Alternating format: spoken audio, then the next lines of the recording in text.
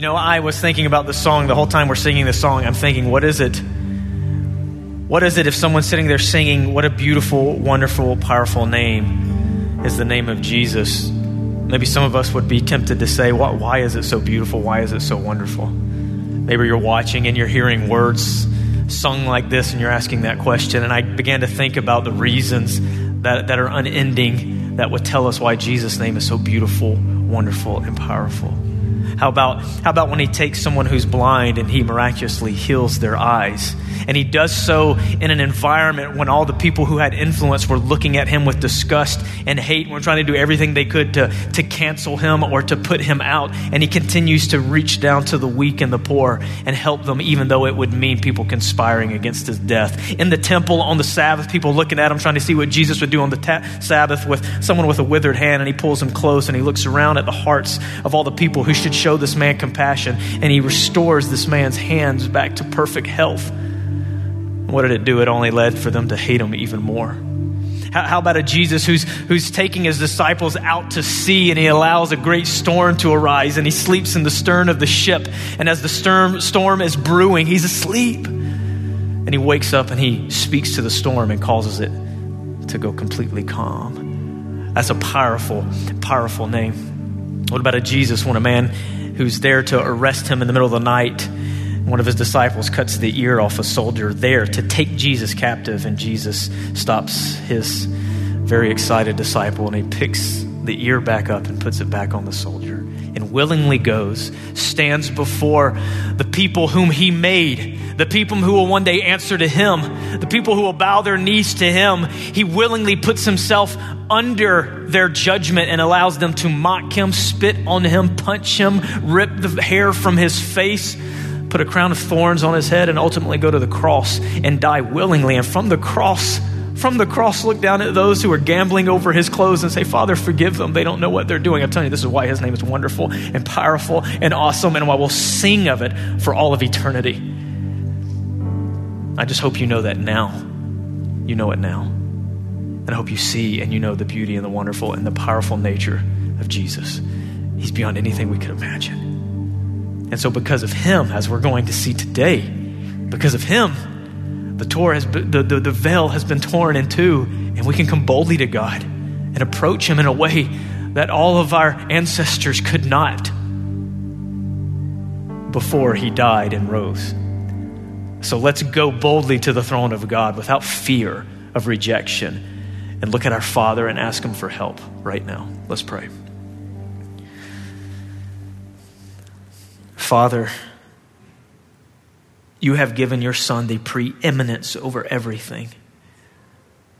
That by him and for him and through him, everything was made. And without him, nothing was made. And through him, all things hold together.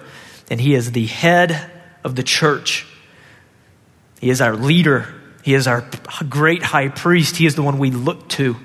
And I pray that you turn our eyes and our hearts to him, and you'd be pleased by the worship of your Son.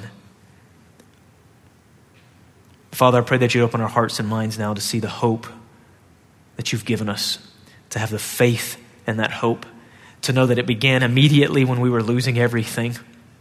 And Father, the hope we have now continues. And we can look to our future and know that you are doing something wonderful. And for your people, there is nothing but a reason to rejoice that remains for us, regardless of the circumstances going on around us. We pray all of this in the wonderful, powerful, awesome name of Jesus. Amen. Well, it's good to see everyone. Glad you guys are here. If you're watching, I'm glad you're here. I hope your hearts are encouraged. I sense a heaviness in the room. You know, sometimes we have those weeks, where it's like this collective energy of like just tired. That's how I feel today standing up. Maybe I'm just feeling that and I'm projecting that on you, but maybe you're here and you're like, I'm just tired. There's a lot of things going on, a lot of life. I'm really feeling life, the reality of life, either through hardship and through pain, through sickness, through work, through things not going the way I need it to go, through having to keep up with things that I really don't want to have to keep up, through dealing with what's going on with my kids, or maybe what's going on at school with friends and stuff around, just exhaustion of life. Are you there? Maybe some of us, maybe all of us there. Hey, well, we're in this together, and when we open up this, we see words of life that'll help us along the way, and that's what I hope we see today. Genesis chapter 3, and we're going to be talking about unbelievable hope. Actually, if you see on the screen, it's unbelievable hope in the midst of losing paradise. Unbelievable hope in the midst of losing paradise. Let me give you a recap. Maybe you're wanting to know, okay, you're here for the first time. You're trying to figure out why and where are we going. We're in Genesis 3. Adam and Eve are the first created beings, and they're losing Eden because they have disobeyed and chosen to go their own way rather than God's way. And they've ate of the fruit, and God has pronounced these curses, right? And we've looked at these necessary consequences that have come along from the curse that God is placing. Pain and misery that's been introduced into life. But when we look at Scripture with the right eyes, and we look and we really see the character of God, of what he's doing, we see everything that he is doing is purposeful. Everything is a design to turn our hearts back to him. But in this particular passage at the end of chapter 3, what we see happening is Adam and Eve actually losing paradise, being separated from God. And if we just read it, we might be prone to read those passages and come away focused on the unbelievable despair of the situation, putting ourselves in that situation of literally seeing a beautiful Eden and paradise just fade away as we're cast into seemingly arid desert to work the ground and to eke our way of life, waiting for the moment for us to die. I mean, it's depressing, it's disparaging, it's something that would create despondency and just a great self-deprecation, I would imagine, if we put ourselves in Adam and Eve's shoes. But what I want us to see today is the unbelievable hope that is actually screaming forth from this passage in the character and the nature of God to love his people and his creation with a love that goes beyond anything we could ever imagine. Genesis chapter 3, I want you to read it with me. Not out loud, but read it along with me, starting in verse 20. So we've just had the consequences. We've had the curse come. We've had Adam and Eve told the pain that will come into life. And then he says this in verse 20. He says this. He says, the man called his wife's name Eve because she was the mother of all living. And the Lord God made for Adam and for his wife garments of skins and clothed them. Then the Lord God said, behold, the man has become like one of us in knowing good and evil. Now, lest he reach out his hand and take also of the tree of life and eat and live forever. Therefore, the Lord God sent him out of the garden to work the ground from which he was taken. He drove out the man. At the east of the Garden of Eden, he placed the cherubim and a flaming sword that turned every way to guard the way to the tree of life. Jasper, how in the world are you bringing hope out of this passage? You know, we watch enough movies and we know when something's good and when something's bad, and you have no pain, no suffering, you have Eden, you have everything's easy and great, and there's no sin and there's no death and things are great, and you're having God cast his first creations out of that and separate them from himself. How in the world is this a hopeful thing? Well, we saw in the consequences there was hope in that too. God was doing something purposeful. And when we read this passage, what I'm wanting us to see here today is it's not something that just happened thousands of years ago. I want us to see the nature and the character of God, of how immediately at the beginning of time when things go awry and things seem lost, immediately God starts to solve the problem. You know what? We could say today, maybe, is there unbelievable hope in the midst of a pandemic? Is there unbelievable hope in the midst of things changing? Is there unbelievable hope in the midst of losing a loved one? Is there unbelievable hope in the midst of life not going the way we want it to, experiencing just the pain and the misery from the curse altogether? So you're going to try to tell me like there was hope then and now there's hope now? Absolutely. Absolutely. Let's look at it. Here's the first thing I want us to see in this passage, verse 20. I want us to see the unbelievable hope that comes from God's promise through the woman. Look what he says here in verse 20. It says, the man called his wife's name Eve. This isn't just random detail and fact that God's inspiring to put in Scripture. All of this is part of the grand story that God is telling. The man called his wife's name Eve. Why would he call her that name about life? Because she was the mother of all living. Stop, let's think about this. In the garden, you have man who's made from the dirt of the ground, the dust of the ground. And his name, Adam, reflects that because it sounds like the word dirt or earth, Adama. And so his name is Adam.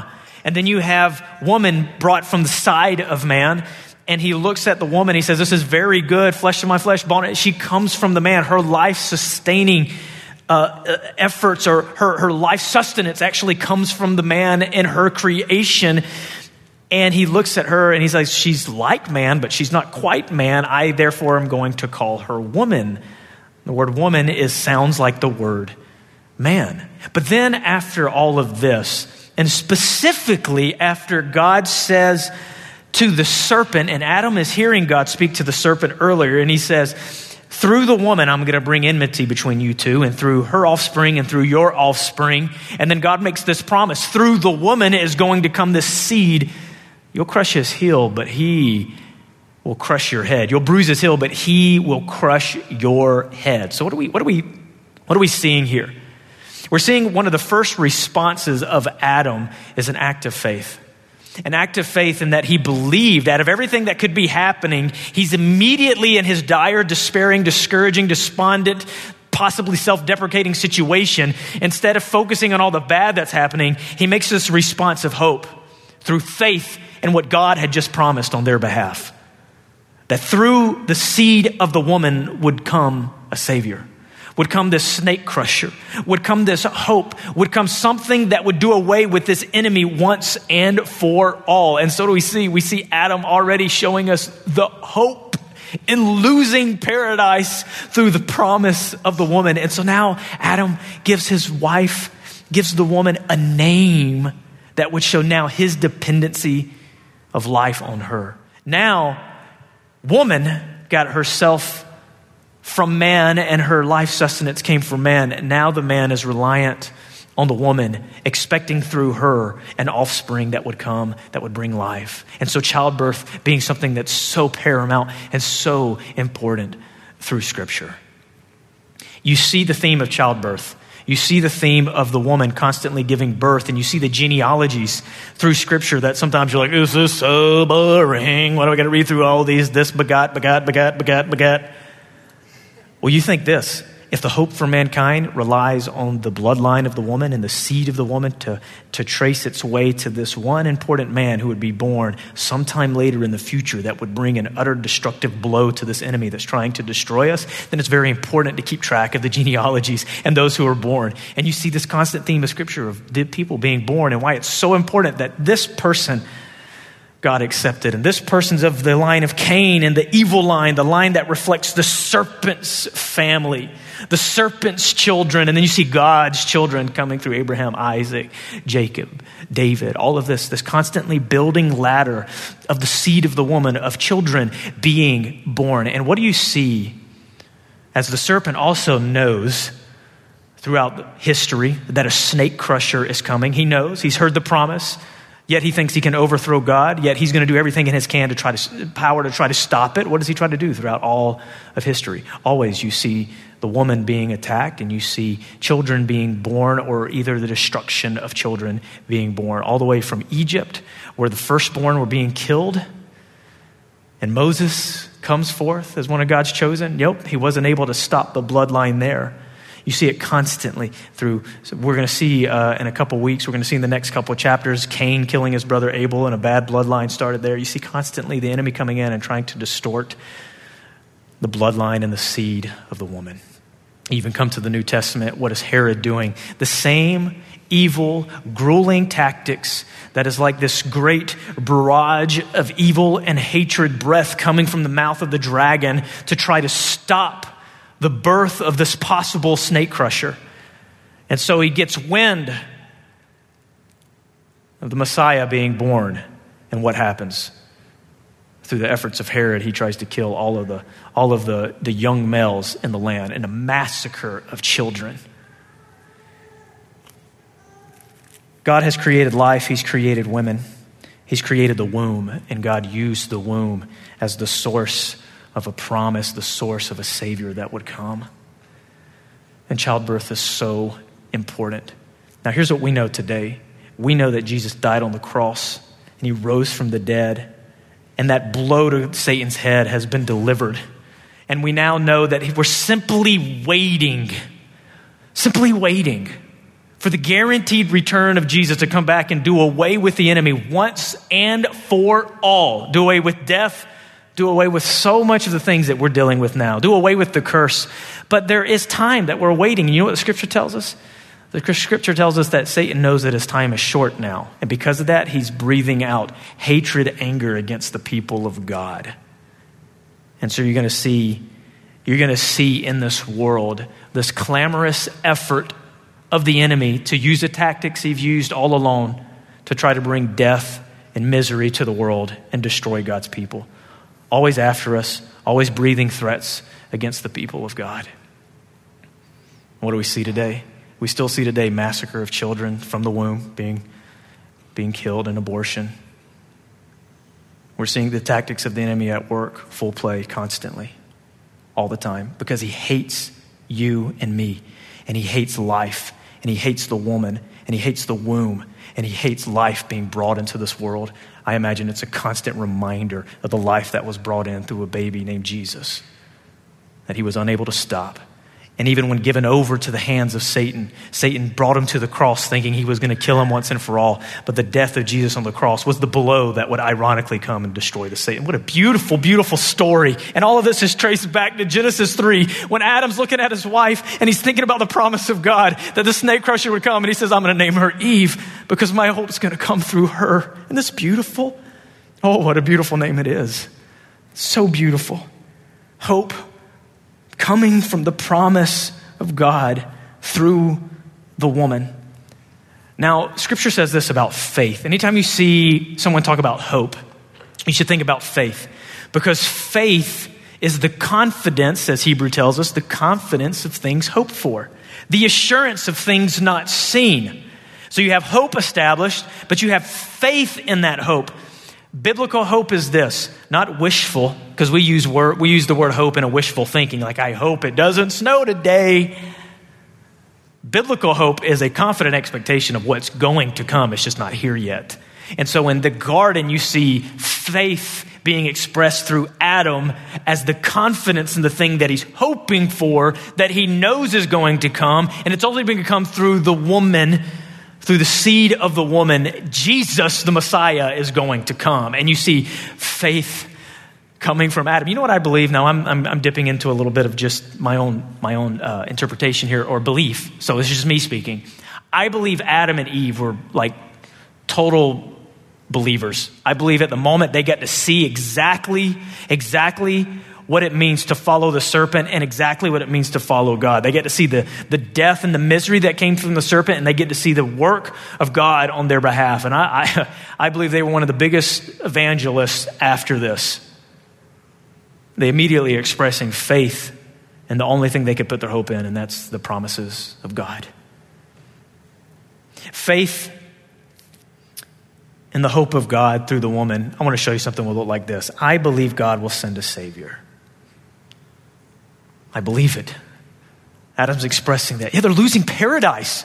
Yeah, but I believe Adam is showing hope. God's going to send a Savior. The snake crusher's coming. That tells me that God does care about me. He's going to do something on our behalf. Unbelievable hope. Unbelievable hope. What's the next thing we see? We see hope from God's gracious covering of Adam and Eve. Look what happens next. Verse 21, and the Lord God made for Adam and for his wife garments of skins and clothed them. Now, let's pause for a second. We're stopping right there, but I want to get your mind probably where the original original reader's mind would have been when Genesis was written. Imagine you are an Israelite and you're in the wilderness, more than likely when Genesis was written, more than likely by Moses. You're in the wilderness and the book of Genesis is written and you're reading about your origins. And when you're in the wilderness of God, you're in this time of not having paradise. The promised land is ahead of you and you're not there yet, right? So you're stuck in this place of not having a promised land. You're in the wilderness. Sounds great. No, it's not. Wasn't fun at all. But also during this time, he's starting to bring his law, and he's brought this thing called the tabernacle. And the people are starting to understand, and they're starting to look at this thing that God had commanded them to build, this thing called the tabernacle. And the tabernacle was this tent that had these outer courts, and it had these different levels of degrees of places you could enter that only the priest could go to or you could go into. And there was all this ceremonial ritual to become clean. And all of this represented getting closer to God. And what it took ceremonially and symbolically, what it took in order for us to get close to the presence of God. And the closer you got to God, the more in danger you were of dying. And so they're looking at this tabernacle that God's making, and they're probably having question marks about it. But you know, when you go into the tabernacle, you know what you would see in the inner sanctuary of the tabernacle? You would see all this imagery of the garden, animals and plants. The inner sanctuary would have represented the Garden of Eden. You would have seen the Holy of Holies where God was that no one could go into. What does that represent? That's a constant reminder that you cannot come into the presence of God. But it's also a reminder, if they would have been reading Genesis chapter 3 and they're reading Eden, they're picturing the tabernacle this whole time. Like, oh, Genesis sounds like this tabernacle that God's built. These people were cast out of the presence of God, and they lost paradise in Eden. And now we're in the wilderness now, and God's given us this constant symbolic reminder of what we lost and the sinful condition that's separating us from God. Now, with that in mind, let's go back to this verse 21. And the Lord God made for Adam and for his wife garments of skins and clothed them. Now, as you're reading this verse, you're hearing about them losing paradise. You're in the wilderness. You already know what it means to have skins from animal and garments that were necessary, and sacrificing and killing animals on your own behalf to see that your sins are covered. And so immediately you're going to see in the beginning with the first parents as an Israelite, wow, the goodness of God to make provision for your sins. What do we see here? God, didn't they already clothe themselves? Didn't Adam and Eve already make clothes? What happened? They sinned. They felt guilt and shame. They knew that they were naked, and so they ran. It said they sewed together fig leaves and they made their own clothes. Why wasn't that good enough? Why couldn't they just stay in the clothes that they made? All of this is part of the story that God's trying to tell every single one of us. The efforts of our own hands is not enough to cover our sins.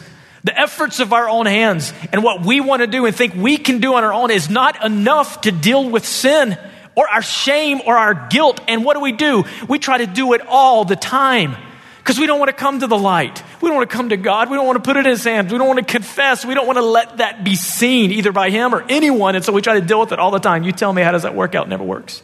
It never helps. But what does it mean when the one who matters comes to you and he covers your shame? Now let's talk about covering for a second. It says here, garments of skin. It doesn't say that he slaughtered or sacrificed an animal, but the implication is that he did. In order to get a garment of skin, an animal had to die. So Adam and Eve were already seeing what has to take place.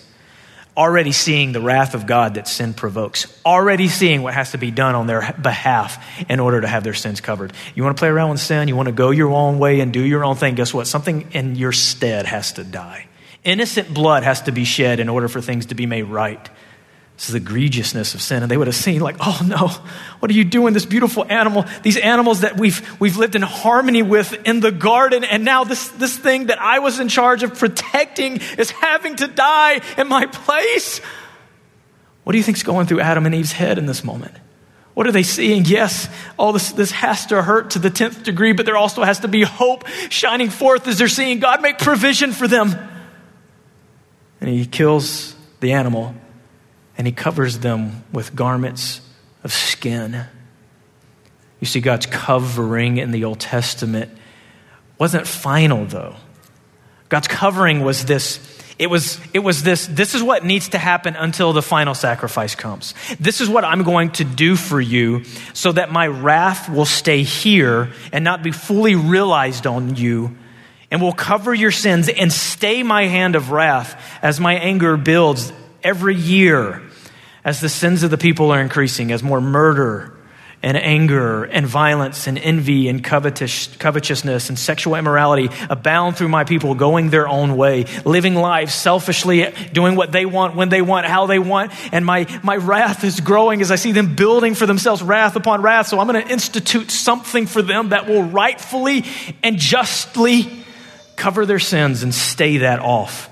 And keep that stayed and keep that back until I can bring the ultimate sacrifice who won't just cover sins, but eradicate sins. Not just covering, eradicate and remove sins once and for all. The covering did not remove the sin, but it did cover their shame, and it did what it needed to do for the moment as they waited for God's hand to stay for the Savior to come. And you see immediately God doing something to make provision. Hope from God's gracious covering, that is a hopeful thing. And someone who has faith, Adam and Eve, who would have had faith in God, their hope would have been realized and the assurance would have came forth as they said something like this. They would have said, I believe God will provide a sacrifice for my sin. And all the way there back in the beginning, God is setting it up. And now you're in the wilderness as the Israelites, and you're seeing, and now the tabernacle's starting to come alive in your mind as you see what it's supposed to represent. Oh, God has been doing this for us this whole time. What is God doing? He's painting a story, a beautiful picture, is he not?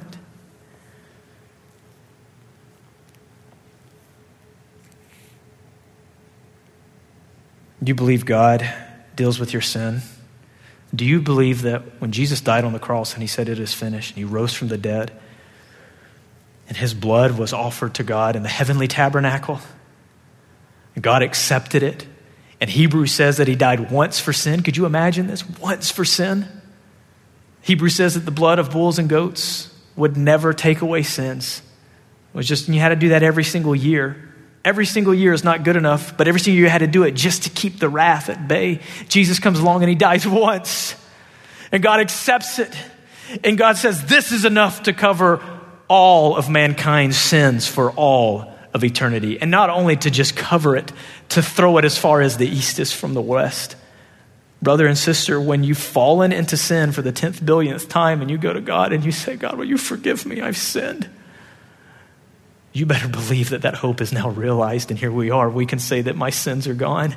I've been washed by the blood of Jesus, and his blood and his grace is far more powerful than any sin that I may fall into. This is why Jesus came. This is the Savior we were waiting for. This is the snake crusher, and he has come, and here we are. I can trust and put my hope that when I stand before God, yes, though my sins be many, and like scarlet, when I stand before God, because I put my faith and the hope and the promise of Jesus Christ dying and raising for me. When I stand before him, my sins may be like scarlet, but I will be as white as snow before him. Oh, do not let the enemy bring his useless accusations against you like they actually have power.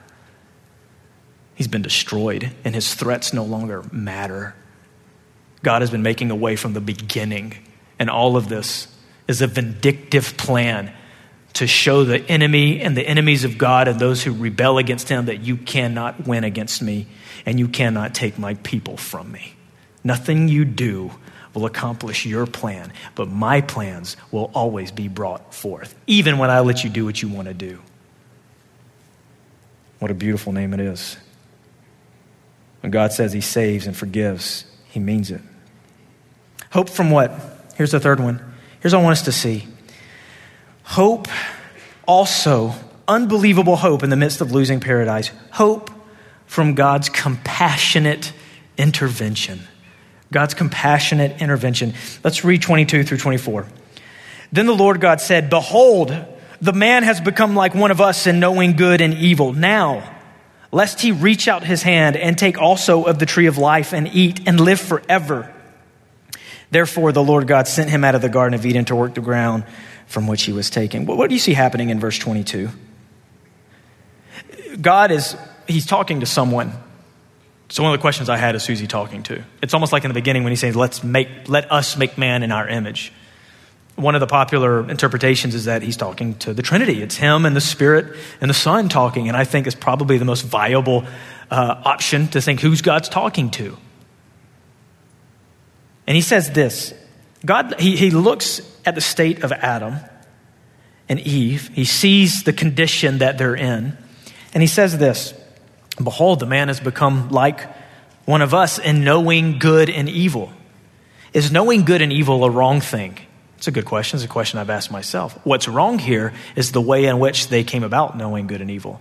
They sinned in order to be in this condition. Being like God's not necessarily an evil thing, but when you become like God through your own means, through your own control, against the knowledge and the command of God, then it is wrong. So he says they've become like us in knowing good and evil. Now they know what's right and wrong. But life is going to be filled with constant voices that are going to distort what is right and wrong. We're going to know there's a great sense of morality. We experience that today, do we not? Even those who don't acknowledge God are plagued by what's right and wrong and arguing and fighting and clamoring over what is right, what is good, and what is evil. But without God, we will always flip good into evil and evil into good. That's what we do. It's the heart of man. We're always going to do it. He said, behold, man has become like one of us in knowing good and evil. Now he says this, now, lest.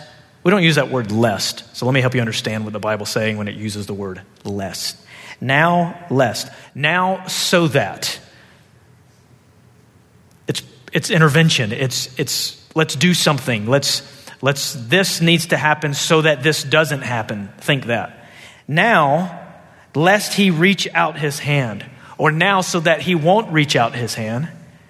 Now lest he reach out his hand, which you're going to see that same phrase come in the story of Cain and Abel. When sin is reaching out and desiring, Cain wants to control him.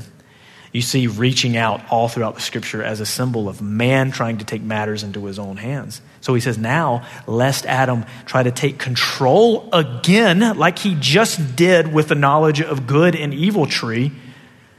Now, so that he won't do that again, look what it says. And take also of the tree of life and eat and live forever. Wait, God, why would that be bad for Adam and Eve to eat of the tree of life? Look, here you go, God, again, withholding something good from your people. Here you go. Let them reach their hand out and get the tree of life. Isn't that what they need? Isn't that what they're dying? They need the tree of life. Why don't you let them take of the tree of life? But I want to show you the intervention of God that is filled with compassion, looking down on the sympathy of man's condition and saying, look, they're like us in knowing good and evil, but the way they came about it was through sin. And now sin and death have entered the world. And if they take of the tree of life and eat, they will live forever in the wretched condition that they're in. And I love them too much to let them stay in that condition. Sympathy and the compassion of God, not apathetic. Not aloof, not whatever. You made your own bed, lay in it. No, I must intervene. That's what I see happening here. I see the sympathy and the compassion of God for his people. And then I see him intervening on behalf of his people.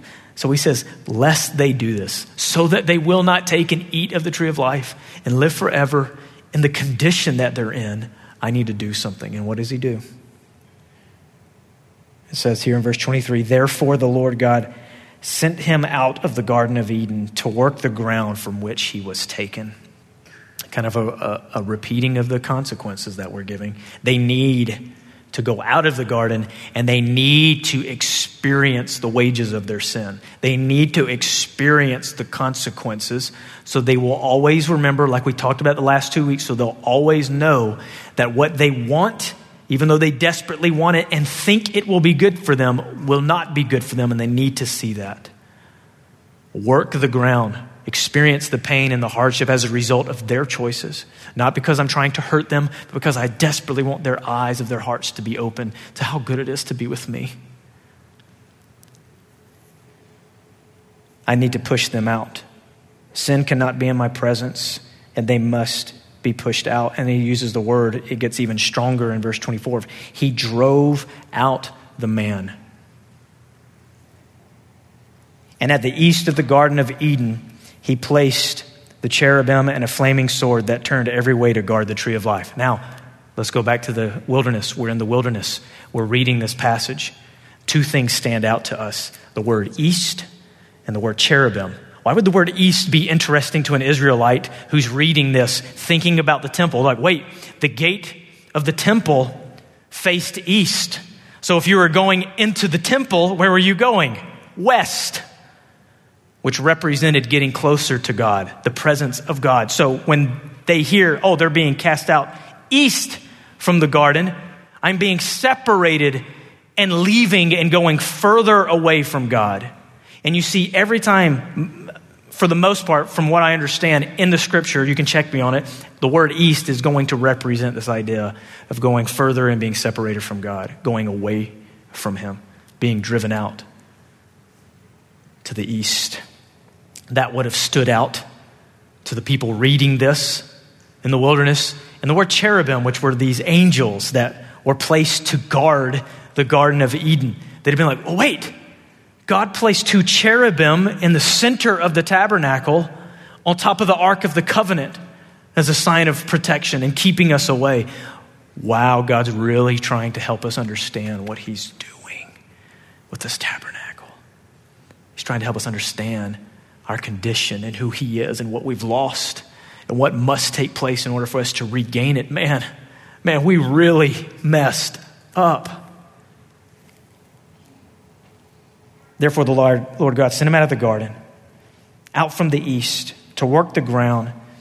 And he placed a cherubim and a flaming sword. Look at this crazy visual that turned every way to guard the tree of life. In other words, no one's getting to the tree on their own. I'm guarding it. I think it's interesting. He said, guard the way. You know what it made me think of? Every single person on the planet is trying to find their way to the tree of life.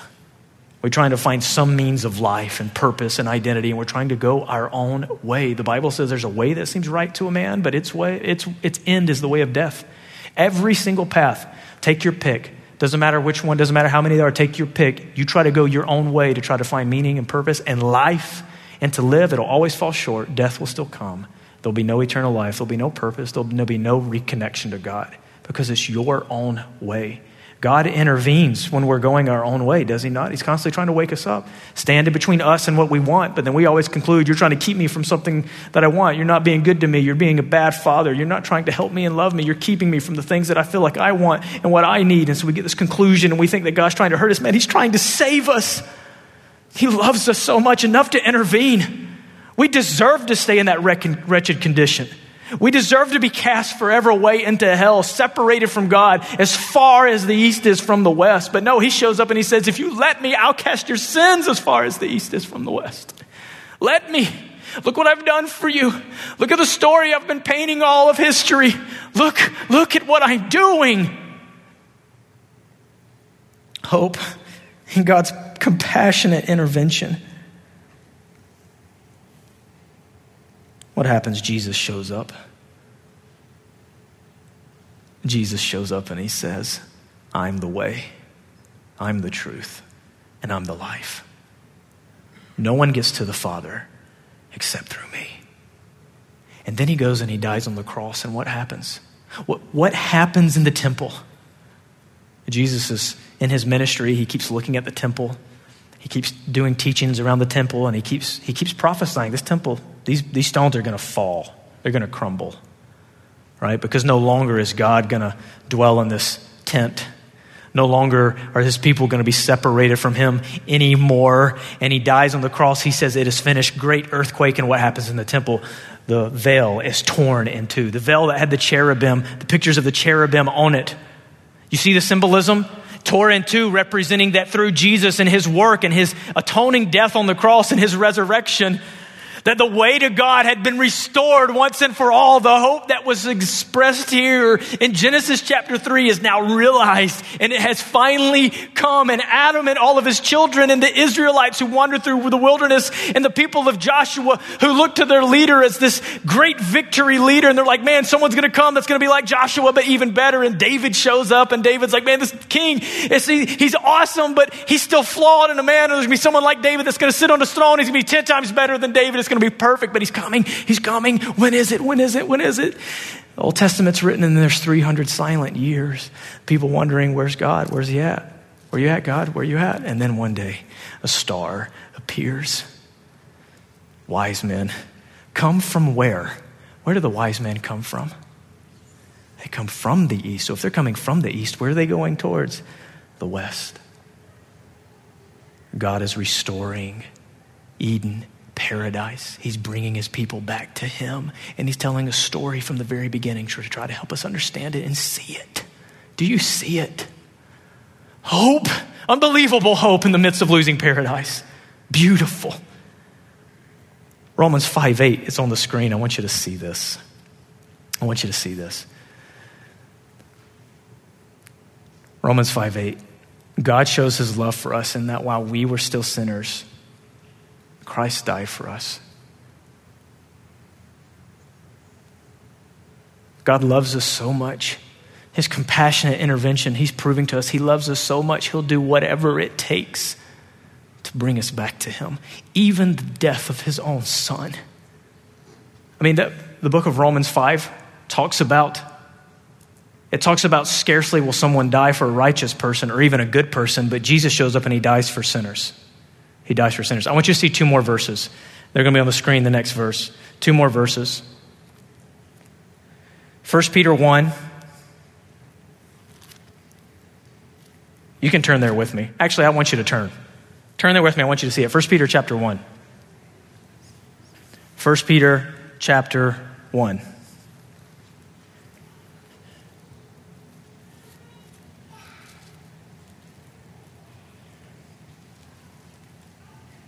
You know, I'm talking about unbelievable hope that was given many years ago, but our hope is different now. We're not in the place that Adam and Eve were. We're not waiting for this Messiah to be born. He's already been born. We look back and we see what he did. We're not waiting. We're not standing on that same hope, are we? Our hope is a little different. Our hope is more realized. Our hope is something still that we're waiting on. But I want you to see what 1 Peter says to a group of Christians who would have been in the midst of hurting. These Christians would have definitely been experiencing the curse and the persecution of people in the world who hated them. He writes to the church that's dispersed in hiding, and he says this. Look at verse 3, 1 Peter chapter 1. Blessed be the God and Father of our Lord Jesus Christ. According to his great mercy, he has caused us to be born again to a living hope through the resurrection of Jesus Christ from the dead, to an inheritance that is imperishable, undefiled, and unfading, kept in heaven for you, who by God's power are being guarded through faith for a salvation ready to be revealed in the last time. What is our hope now? Our hope now is a inheritance that God's like, here it is. It's waiting for you. It's waiting for you. Here it is. I've got it. It's an inheritance of eternal life and the riches of my Son. It's paradise that's better than anything you could ever imagine waiting for you. And as a thief on the cross is dying and he looks in the 11th hour with his last breath over to Jesus and realizes in the last minute who he really is, and in faith says, Jesus, remember me. Jesus says, you will be with me today in paradise. And there's an inheritance waiting for all of God's people. And it's being guarded by God's power. No one's going to take it, but it's being guarded how? Through faith. Faith. You must continue your journey, enduring through the rest of your life, believing that God has promised you something. He will come through on his promises. You cannot give up on that. That is what the enemy wants you to do, is to give up your faith and to stop trusting in God. Don't let it happen. It's waiting for you. Now, what else is waiting for us? Turn to Revelation chapter 22. What else is waiting for us? Revelation chapter 22. Verses 1 through 5. So what John says, last book of the Bible, talking about end things, talking about God coming and dealing with the enemy once and for all, making things right, making a new heavens and a new earth. Look at this. Then the angel showed me, talking to John, the river of the water of life, bright as crystal, flowing from the throne of God and of the Lamb through the middle of the street of the city. Also on either side of the river, the tree of life, with its 12 kinds of fruits, yielding its fruit each month. The leaves of the tree or for the healing of the nations. No longer will there be anything accursed, but the throne of God and of the Lamb will be in it, and his servants will worship him. You see, God put a cherubim that guarded the way to the tree of life because God needed that to be guarded so no man would take his own means to try to get to the tree of life, and that God would make the way for us through the Lamb, which is why the Lamb is now at the throne, which is why the Lamb that died for everyone is the one to be worshiped, which is now our hope has been realized. He has come, he's died, he's risen. Church, he is on his way. So is there unbelievable hope in the midst of a pandemic? Is there unbelievable hope in the midst of a rocky marriage, in the midst of losing a loved one, in the midst of your children going awry, in the midst of school and friends and all the evils that you're facing, bringing you down to a disparaging moment of self-deprecation and isolation, saying like, what hope is there? What is? God's here. He's been here this whole time, and you're a part of the story. He wants you to endure. Look to his son Jesus and see what he is bringing you. You know what Jesus said to his disciples? He said, I'm leaving, I'm going away. But know this, I'm going to prepare a place for you so that where I am, you may be also. And know this, that I will come and receive you again to myself. You are going to be with you because my Father is preparing a place for you. If you believe in Jesus, you've put your faith and trust in him, apart from your own works, looking to him as the only one who can bring the salvation you desperately need. You have a place waiting for you. And this world, this accursed world, will be no more. And you'll look back on this life and you'll be so glad you endured, so glad you placed your faith in Jesus, so glad you gave up the momentary pleasures of the world for eternal life. But if you're listening, or if you're here, and you're still trying to find life, trying to find your way in your own passions and desires, and through what the world's telling you, through what your heart's telling you, trying to live life, chasing everything that you feel like will make you happy, trying to live that way, I'm telling you, God is also showing you a picture right now. The misery that you feel in the world as a result of those things will be amplified to the 10th degree as you are cast ultimately into the east, into a place of weeping and gnashing of teeth, a place called hell. That's what it is. It's people getting exactly what they want. I don't want anything to do with God. And so God will give them exactly what they want. And he's showing us right now on earth a little taste of what it's like. Repent, for the kingdom of God is at hand, and it's closer now than it ever was. Let's pray.